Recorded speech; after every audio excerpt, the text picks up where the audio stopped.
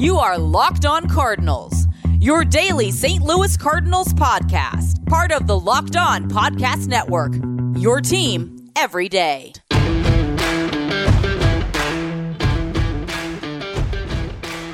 It's been too long since we talked about the Cardinal-Cub rivalry here on Locked On Cardinals, so let's bring in the voice of Locked On Cubs to do a crossover today. We're talking a recap of the 2021 season for both teams, Jon Lester, and as well as where these teams go heading into 2022. And we do talk a little bit about the lockout. Cardinals and Cubs, the rivalry between the two is unlike just about any other in sports. So we're breaking it down with Andrew Bellison of Locked On Cubs on today's episode of Locked On Cardinals.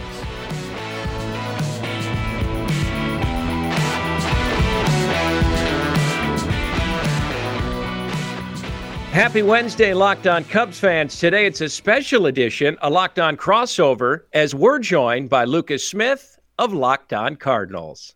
What's up, Andrew? How are you? I'm doing great, man. How are you? Good to see you.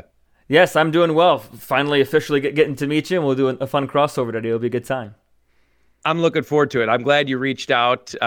Slow time a year for the game now with the state of things in the lockout, but always fun to talk NL Central ball in the middle of winter, that's for sure. Yeah, we're not missing out on baseball per se, but we're still missing out on trades and free agencies. But both Cardinals and Cubs did make some pickups that I'm sure we'll get into in a little bit. But yeah, I think the next exciting thing is we're recording this on Tuesday, so Hall of Fame is tonight, so that's kind of the next big thing. But other than that, yeah, it kind of sucks that we're still on a lockout and a very slow part of the year, no doubt about it. Yeah, I mean, when you don't finish the way you want, and obviously last year for the Cubs, things didn't go as us Cubs fans had planned. You look forward to the offseason to see what happens. Like, where are they going to retool? Where do they beef up? And you alluded to it. We got a little bit of it before the lockout, but just a taste, and it's been so quiet now it's hard to believe it's been 6 weeks already, and here we are plodding along. So kind of a bummer. Yeah, what is that Cub fans always used to say, that there's always next year? I think that they get used to saying that a little bit more often here in recent years. But what was your take on the 2021 season for the Cubs that had the highest of highs and the lowest of lows, really, that you saw probably a big piece of your heart, all due respect, kind of leave with the big trades that were made around the deadline? Yeah, I've touched a lot on this as a fan first, and I always have been, growing up in Chicago suburbs, and we've talked a ton about it on Locked On Cubs, they were a fairly good team in the middle of June. They were 10 or 12 over. I think they surprised me. I think they surprised a lot of people. What really stood out was that bullpen with Tepera and Kimbrel. I mean, they were locking games down, and it was going well. And then obviously we know how it finished, and the core was dismantled. And, everyone, when that happens, regardless of the young talent that comes back, which turns out it was a really good haul of young talent, which we're going to start seeing, it hurts at the time because that was the last of that championship window that we all had as Cubs fans. So definitely a different approach than you guys have. It seems like, we're always looking up at you guys and the Cardinals, and last year obviously didn't end how Cardinals fans wanted, but overall another phenomenal year for St. Louis baseball. Yeah, it's kind of, the opposite of the way that the Cubs went. Around mid-May or June, you mentioned the Cubs were in first place for a substantial amount of time, and the Cardinals were really kind of trying to scratch and claw their way back. They had really just one of the worst Junes you could imagine. You lose Jack Flaherty to injury. You just have a really bad offensive month. It was the worst offensive month of the season for the Cardinals was that June.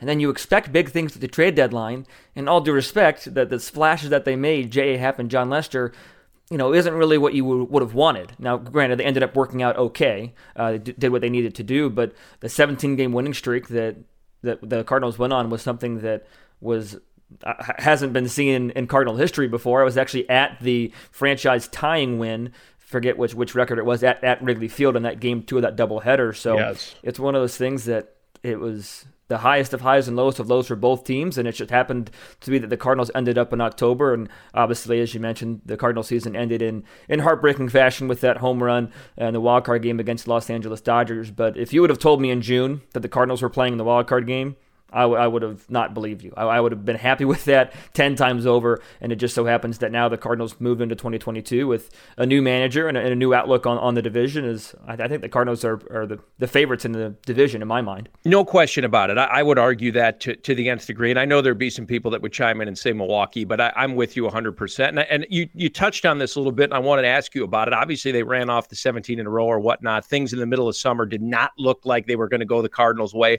Shilt's gone. What was your impression of him? I mean, I feel like a lot of times managers get too much credit, but more often they take too much fault. And he had a really good tenure in St. Louis, but now he's out the door. It's funny you say that, Andrew, because that's the exact verbiage that I use. They get too much credit for wins and too much hate for loss, especially at the professional level. These are professional athletes that know what they're doing for the most part. It's a lot easier for a manager to lose a game, I understand that, but at the same time, it's the players that win and lose the majority of your games. My impression of Schilt was a much more positive one than a lot of Cardinal fans had, and it's kind of weird to say that considering he garnered Manager of the Year votes in each of his 4 seasons as a Cardinal manager, including an interim role to start the midway point in 2018. But at the end of the day, in 2019, he led the team to a division win and an NLCS berth. In 2020, any manager who led the team to a postseason berth deserves a pat on the back, including David Ross with the Cubs, because of how tumultuous that season was for everybody. And in 2021, he helped, at least was there during the 17-game winning streak. His major faults were stuck in his ways. I thought his lineup construction wasn't great, and his bullpen decision. I think any manager is made or you make or break a good manager by his bullpen decisions. And I thought a lot of the times he just made some head-scratching moves. And at the middle of the year, you didn't have a lot of options to go to give him the benefit of the doubt. You had the big 3 of Giovanni Gallegos, Alex Reyes, and Genesis Cabrera. And outside of that, just not a lot of options. It was weird the way that he went out. I talked about it a lot on Locked On Cardinals when it happened. I am excited for Oliver Marmol, though. I think that, at the end of the day, this is the third person that John Mozeliak has handpicked for the job. So I think that Marmol is going to get the job done, and he seems to have that nice mix of new style baseball versus old style baseball, analytics versus feel for the game type of thing. So I think that he's going to be doing some great things for the Cardinals going forward. And I really like what I've seen from David Ross as well in his first couple years as manager. What was your initial reaction when he got hired? Because that was a head scratcher for a lot of people. And what have you seen from him in the last couple seasons? I love him. I can't. No, I mean, really, I loved him as a player. I love his approach. He's got the laid back vibe, but he'll get in your face if he needs to. I dedicated a whole show to this almost. Catchers as managers seemingly always just works out, right? They know the game. It's always in front of them. They are the manager on the field. I mean, so sliding into the dugout then to be the head of a club is less of a transition, say, than for some other people or players, position players or whatnot. I think, this is the final year of his deal, and I am sure that he will get an extension. I think he deserves it. Like you said, took the team to the playoffs in 2020. Early exit, but I mean, given the fact that they made it, given everything that went on in his first season at the helm of the Cubs is very impressive. And last year, I think he did some of his best work personally after the core was dealt away, when he was left with a lot less talent than he probably anticipated in having coming down the stretch. So I think this is a time where he deserves an extension. And I think had we not been in a lockout, maybe we would have seen one announced already. That's just my opinion. But he's got a little bit to prove this year. Not enough to warrant, not having a job, but they're retooling this roster, and he's going to have the talent that he maybe thought he would have had last year. So to see how he handles everything moving forward will be telling. But I think he's done enough to this point by far to warrant keeping his position with the Cubs for a few years to come. I love him. He's very well received by the players, and he's just a very likable guy and knows how to get the job done, it seems. Well, he's done a lot of winning over the course of his career. 2016 World Series champion. He was also on the 2013 World Series champion Red Sox with that beat the St. Louis Cardinals, as much as that pains me to remember. But he's definitely a winner. And I think that at the end of the day, whether you're a catcher or not, winners tend to always win, especially when you're somebody as smart as David Ross. He spent some time in the broadcast booth, and I think that gives somebody a different perspective, just to have that different angle to it. I joked. It's funny you said that, Lucas. I joked with him at an event a few years ago when he was still doing broadcast work. I said, man, you have so much fun in the booth. I loved him as a broadcaster. I think he did a phenomenal job. And that's like the only downfall to me is seeing him in the dugout is he's not in the booth. He was great. Absolutely. I think that, in the day and age where you have a lot of complaints about a lot of the different crews on ESPN, I think it was him and Boo Shambe that did most of the games together when he was there. They were a joy to listen to. I enjoy listening to Shambe call games for the Cubs as well, but I just really enjoyed both of them together on ESPN. I got to ask you, Lucas, has Marmol been well received with the Cards since they made that hiring official at the beginning of the offseason? It was more of a head-scratching move more than anything else. I think that people were surprised that they hired from within, just because the reasoning of firing Shildt was philosophical differences, and if you keep somebody from that same staff, you would think that the philosophies are largely the same, right? So I think that it was definitely a head-scratcher. So it's going to be 50-50. I think the results will speak for themselves more so than anything else. If he's able to get the results to win a division, to go to a deep postseason run, then yeah, he's going to be a little bit more well-received than if he wouldn't be. But I think it was an odd way, the way that it happened, more so than anything else. If it would have been maybe a little bit more natural, maybe Shildt didn't make the playoffs, so you have a little bit more of a reason to fire him, then it would have been more naturally received. But I was a huge fan of Oliver Marmol. I think he's going to do good things in this upcoming season. Well, before we get to Jon Lester, who, yes, he was a Cardinal for a very short amount of time, it still sounds strange to say as he's a legend here in the Chicagoland area. I want to talk to you about Built Bar. Maybe you've had it, maybe you haven't. If getting fit or eating better is part of your New Year's resolution, then Built Bar has to be part of the plan. It's like a candy bar, but better.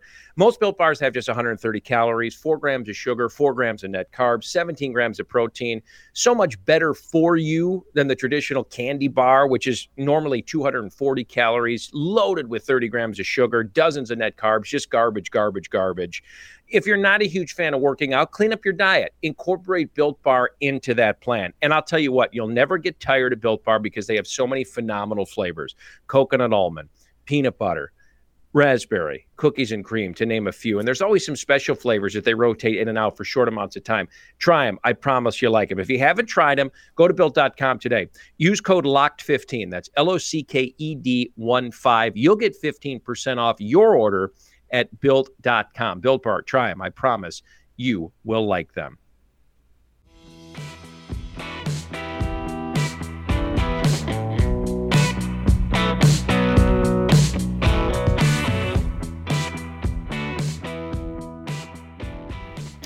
Well, Lucas, Jon Lester was a Red Sox. He was an A briefly, and then he transformed what we know now, the culture of the Chicago Cubs, and brought them a huge part of what brought them a World Series championship in 2016. He hung him up just a couple weeks ago, and he was a Cardinal for a handful of starts, which seems a little strange still, but he was fairly good for you guys down the stretch. And you said it maybe wasn't a move last year that a lot of Cardinals fans hoped to see in terms of a big splash at the deadline, but he did his part fairly well in getting them towards the playoffs in 2021. You know, when that trade went down, we had a Locked On MLB live edition on the Locked On MLB YouTube channel, and I was flabbergasted. I didn't know what to say. I didn't understand it. Between him and J.A. Happ, all due respect to them, and like I said, they did great. They did what they needed to do at the tail end of that year. But that was not a move that, in my mind at the time, was going to elevate the Cardinals from a 500 team to a playoff team. But I said, after I calmed down, the next day on my show, I said, best case scenario, Lester and Happ turn back the fountain of youth. They give their team a chance to win each time they start. And outside of maybe 1 or 2 starts that Jon Lester made, that's exactly what he did. He had a really good start against Pittsburgh down the stretch as well. He is just somebody that wins. You know, he never really had the most electric stuff, even from his days in Boston. He just missed the barrel. I think it was so fun for me to watch because whenever I was a high school pitcher riding the bench, whenever I did get in, I had a little bit of a cutter. That's what I relied on. So it was fun for me to watch Jon Lester. Had a little bit of a cutter, a little bit of a curve, and he knew how to miss the barrel. And at the major league level, if you can miss the barrel, you're going to be successful. He won his 200th game with the Cardinals. I know a lot of Cub fans are very upset at that, and I understand that reasoning. But he was a veteran that came in, and he even said in his first interview, the Cardinals win. I wouldn't count this team out. I've seen it happen too many times. The Cardinals win, so I'm excited. He was excited to be for the Cardinals. I think a change of scenery from Washington helped because that's where the Cardinals got him from. Mm-hmm. But I think Jon Lester did what he needed to do to close out his career with the St. Louis Cardinals. And I would argue that he's one of, if not the top, free agent signings in Chicago Cub history. Thoughts? Couldn't agree more.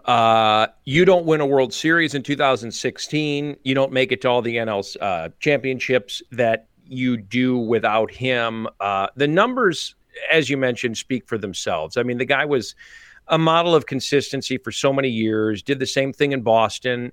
But what, he was able to bring here goes so much further than the field. I mean, he literally transformed the whole mentality of what this organization stood for. And they were no longer the lovable losers after he got his paws on this team and showed guys how to win. Like you said, it's in you. David Ross has it in him. He wins. It's a mentality. It's an approach.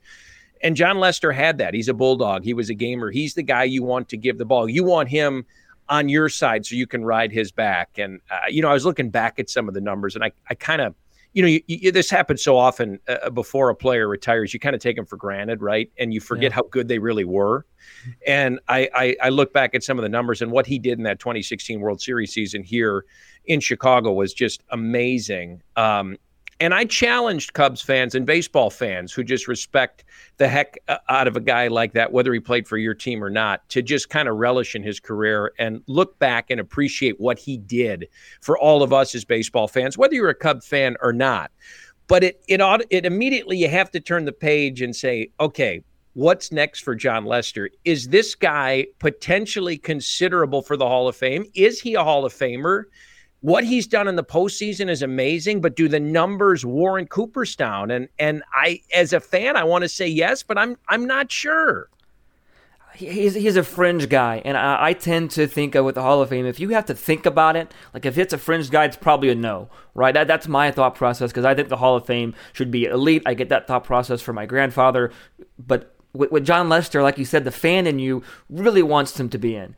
I think it was, a 3-time World Series champion. He's an author of a no-hitter, 200 wins.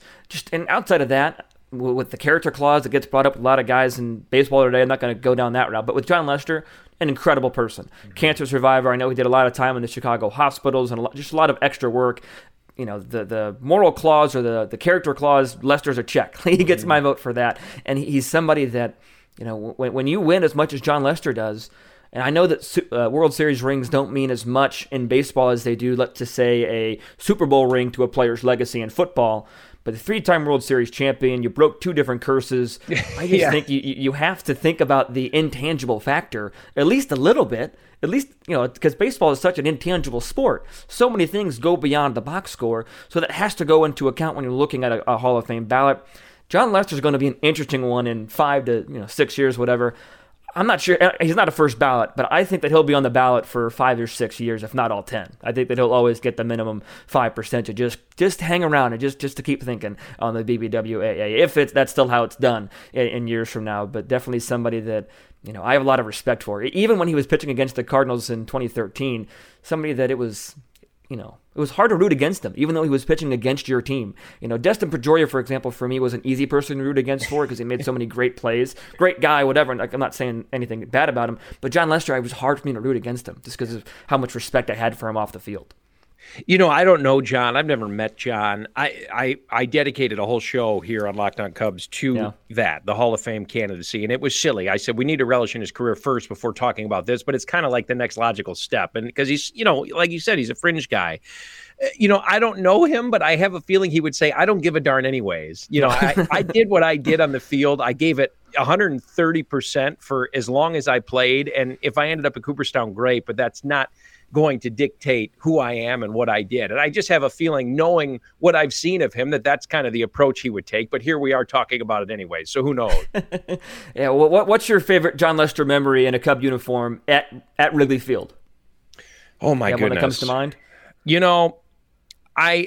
This is a strange answer, and it's not a singular moment. But as he started to slow down the last few years, I just love how he kind of, and you mentioned it with the cutter. That's the $150 million cutter. I mean, it missed bats. He kind of reinvented himself. No, he was never a huge power guy, like you said.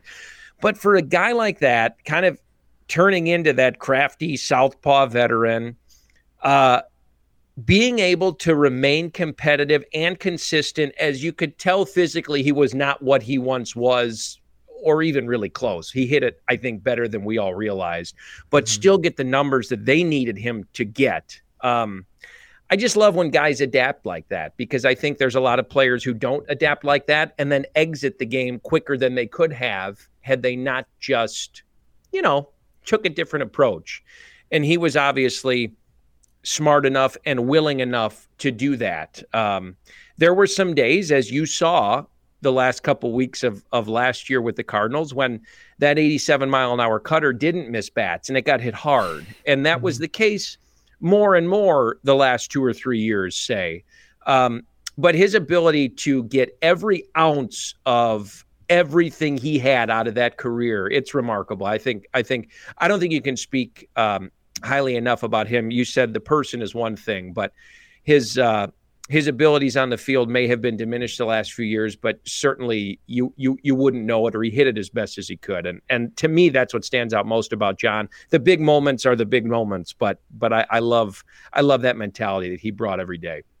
Absolutely. There's no doubt about it. Not to take the spotlight away from Lester, but it reminds me a lot of Adam Wainwright, being able to, he's always had the curveball, don't get me wrong, it's always been his bread and butter, but he doesn't throw 95 anymore. So just being able to reinvent himself, just two comparable guys. Wainwright, another fringe guy. But I was at a John Lester game, I believe it was 2014.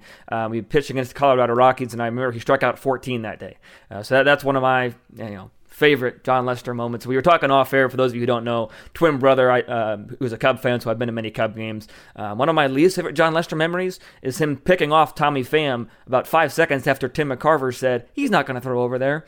My brother sends me that clip probably once a week, just to remind me of that happened. So, like you said, hats off to John Lester. Congratulations on a fantastic career, and I wish him nothing but the best, and whatever post-baseball life brings him. So, got a couple more things to talk about. We're going to talk about, sadly, the lockout just a little bit, but some positive updates, as well as we'll hit some off-season news for the Cubs and Cardinals, because as we mentioned, both teams have them. But before we do that, we want to tell you about BetOnline. BetOnline would like to wish you a happy new betting year as we continue our march to the playoffs in the NFL, as well as March Madness is just around the corner, because we're only a week away from February, so get your betting slots ready. BetOnline is the number one spot for all these best sports wagering action for 2022. There's a new updated desktop and mobile website, so be sure to sign up today. And if you sign up today, you can receive a 50% welcome bonus with the promo code LOCKEDON. LOCKEDON gets you 50% more money to bet with, and that means more money to win more money. Who doesn't love free money? Whether it's football, basketball, hockey, boxing, or UFC, or your favorite Vegas casino games, do not wait to take advantage of all the amazing offers for 2022. BetOnline is the fastest and easiest way to wager on all your favorite sports. BetOnline is where the game starts.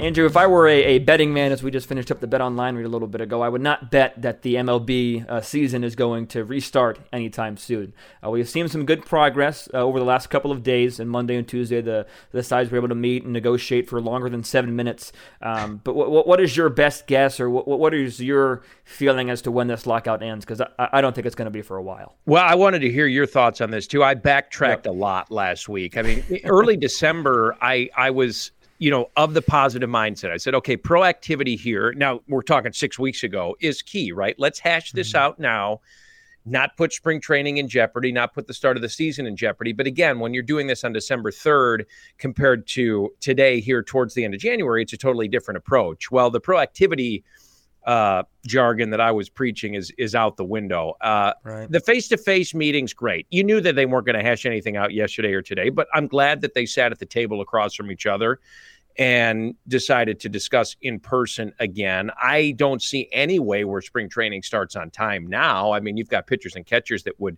supposedly be reporting in 3 weeks or so. And now as a fan of the game, now I'm mad. Now you're frustrated. Yeah. I think that's warranted. I don't think that's unfair to be mad. There was so much silence for so long, which is normal, when negotiations, come to a head. But now here we are approaching Feb 1 with now daily updates, but nothing super, super promising. So it stinks. And keep in mind, we still have an off season to get to after this ends, prior to spring training starting. So will it get resolved? Yes. In the timely manner that we had hoped? No. I don't know where you're at on this, but it's just, it as a fan, it just sours you.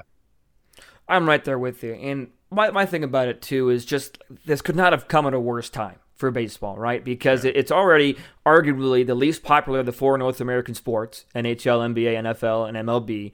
And to the mediocre fan, you and I might be a little bit more involved than the average fan, right? We might know what they're debating, know what's on the table, know why it's important, right? But to the average fan who maybe isn't into baseball, trying to get into it, they're seeing millionaires and billionaires fight over money.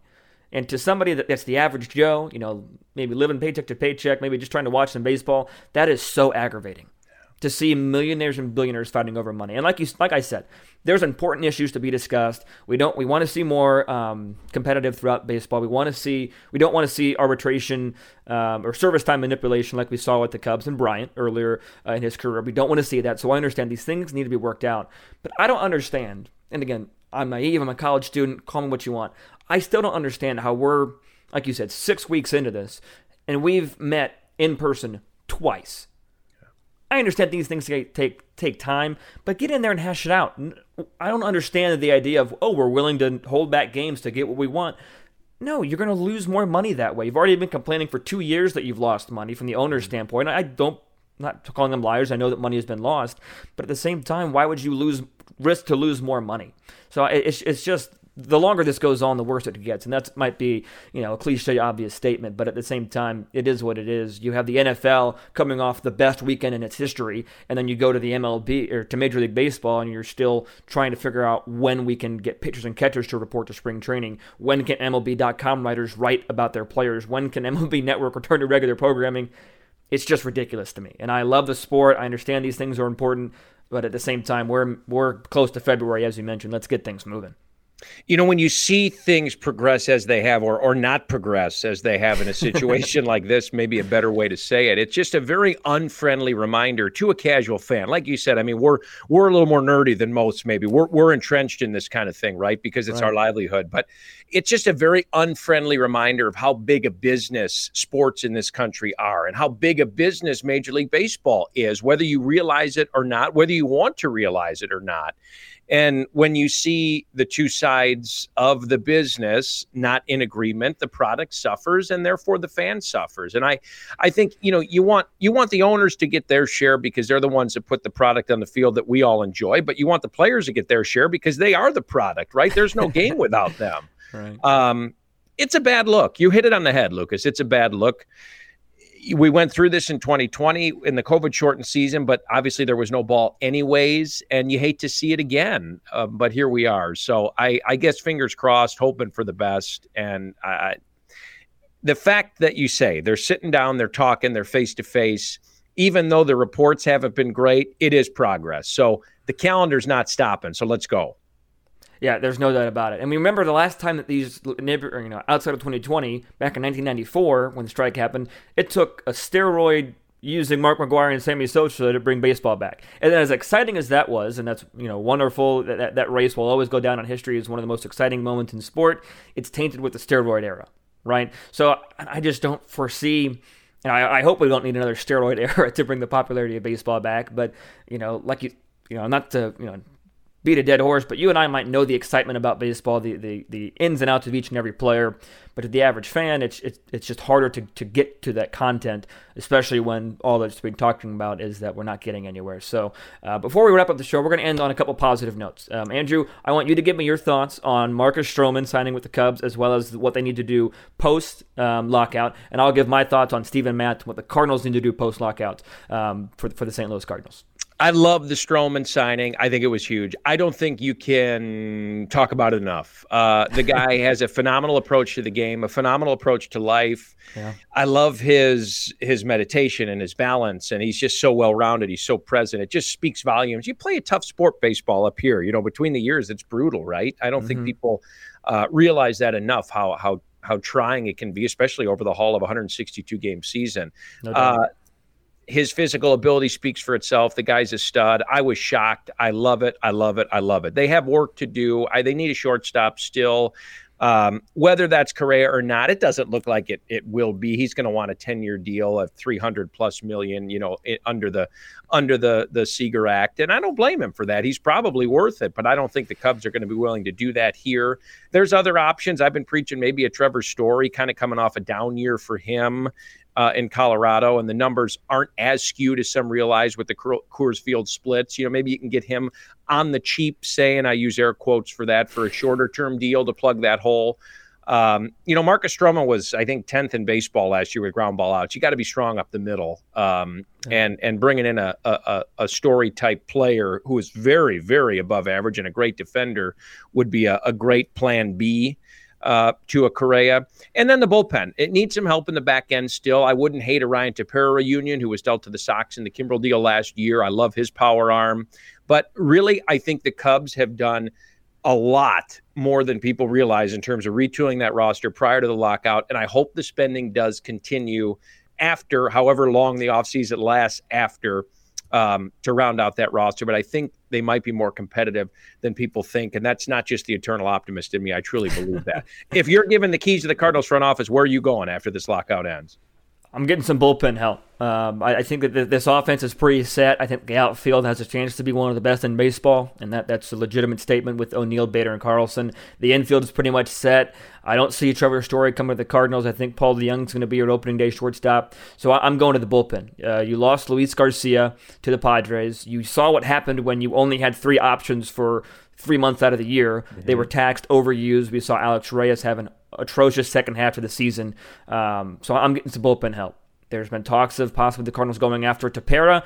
I think they need a lefty first, a Brad Hand, and Andrew Chafin, another former Cub. I'm getting some big-time bullpen help. And then secondary, I'm getting a left-handed bench bat. You could argue Nolan Gorman, one of the Cardinals' top prospects, could fill that role. But if there's a DH, maybe you see Gorman do that. Or you sign a left-handed DH. There's been whispers, and again, this is just people, not necessarily reports, but people wanting a contract between Kyle Schwarber and the Cardinals. I think that Schwarber would be a nice fit as a DH option. Again, all that is assuming, of course, that the DH is coming to the National League, which I believe that it is. But the Steven Matz signing I loved. He's a left-handed pitcher that throws a lefty in your rotation, a ground ball pitcher. He has an above-average ground ball percentage, and he's got the best infield defense in baseball behind him. So I think I'm expecting big things from Steven Matz. It's a match made in heaven. He just seems like a Cardinal guy, like we talked about. Goes out, does the right things, does things the right way, puts his head to the ground and works. But the key there is Steven Matz cannot be the only deal the Cardinals make in terms of additions. They signed T.J. McFarland. They re-signed Wainwright and Molina. So if they are able to couple some bullpen arms and a bench bat in addition to the Steven Matz signing, that's a successful offseason for the St. Louis Cardinals. You and I sound like echoes, but there's not a team in baseball that's not looking for bullpen help right now. No doubt. I mean, we've seen it in October. The team with the better bullpen wins 9 times out of 10. No question. Lucas, this has been wonderful. We want to thank all of our listeners, Locked On Cardinals, Locked On Cubs, for joining us each and every morning and making us your first listen of the day. It truly means the world. Find us wherever you download your favorite podcast. We're always free and always available. Lucas, thank you. Can't wait to hopefully have some good lockout news later in the week, among other news and nuggets for our respective ball clubs. But we'll see how that all shakes out. Hall of Fame tonight. Fingers crossed for Sosa. Doesn't look good, but hey, it'd be fun Cubs news. Absolutely, Andrew. Thanks for the time. Appreciate it.